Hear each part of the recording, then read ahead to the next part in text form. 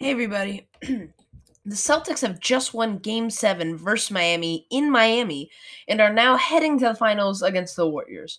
Let's talk about that. First, let me go over the game. As in all the games of the series, the team that was leading at first didn't relinquish their lead and went on to win the game. On the Celtics' side, there were a lot of fouls called. I won't say all of them, but a lot of them were pretty weak for a Game 7 in the Eastern Conference Finals. Let me talk about something. Heat fans are latching on to this Strus 3 that was reviewed and discounted because Strus was, his foot was out of bounds. Miami fans don't seem to realize that it wasn't the refs on the court that reviewed it. They didn't stop play to review a 3. It was the refs in the NBA Replay Center, which reviews all the threes that are shot. That's why sometimes a point is taken off one team if the shooter's foot is on the line after it was already done, because the refs in the replay center review it.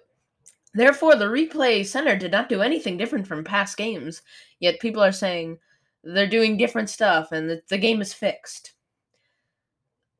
They didn't do anything different. Another thing I would like to ask is, what is a flagrant foul now? Because there was a play, maybe third quarter, Bam Adebayo accidentally fell on Derek White and hit his head. Uh, Derek White's head was hit. Let me just clarify. It wasn't Bam Adebayo. Again, it was a complete accident. Bam Adebayo did not mean to hit his head. Yet it was reviewed for a flagrant. It was not called a flagrant, but it was reviewed.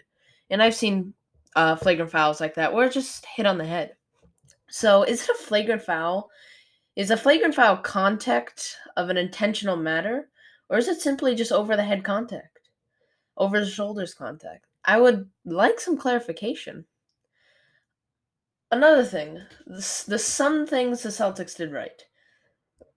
They beat Miami in rebounds in a way that made a fairly big impact, I'd say. They didn't have an excessive number of turnovers as they did in 5 and 6. And points were distributed equally. Their did three players had over 20 points. A couple of things the Celtics did wrong, though. They're beat in points in the paint, which should not happen. Miami's a much smaller team. And so will Golden State be.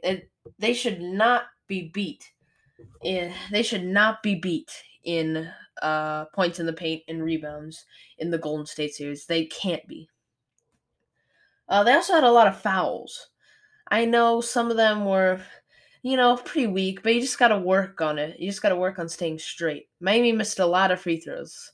But if you put Steph Curry on the line, the number of times they put Lowry on the line, the result of the game will be different. Again, I'll say this again, they have to focus on just going straight up, not reaching in too far. Another thing, Smart has to stop thinking he's the main offensive option. On plays, I remember one play, maybe 6, he dribbled through his legs for 18 or so seconds and then try and make a play with those 8 seconds. And at the end of the quarter, with the play at the end of the corner, you give it to Brown or Tatum. You're not the offensive option when it's the end of the quarter. Do you give it to Smart at the end of the very end of the game when you're trying to win? No, you give it to Brown or Tatum. It's same situation. In the next series against Golden State, I would put Tatum on Thompson, and just cover. I'm talking about matchups now.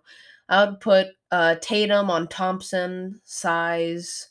I think he can stay with him, and I think he's better at defense than Brown. And I would put Brown on Wiggins because Brown and Wiggins have a very similar play styles. They're not great shooters, but they're very good at they're driving and strong players. And similar players obviously think alike. And obviously Smart will be on Curry, defensive player of the year, best guard defender in the league. Should I say more? But instead of having Robert Williams and Al Horford on the same lineup, I would switch out Al or Time Lord for Grant Williams. So, say there's Smart, Brown, Tatum, Grant Williams, and Time Lord. That's a lineup I would like. Uh, yeah, switch out Owl Time Lord for Grant Williams and Draymond Green. Grant Williams would guard Draymond Green because they're very similarly built and are of the same height. Both are 6'6". And so Golden State can't take advantage of their height. Curry, if they start both Robert Williams and Horford, the Curry will have free reign. Do that Draymond Green pick and roll or Kevin Looney pick and roll, and I don't really love the thought of Al Horford or Time Lord on Curry, so I would try and make that as hard as it can be.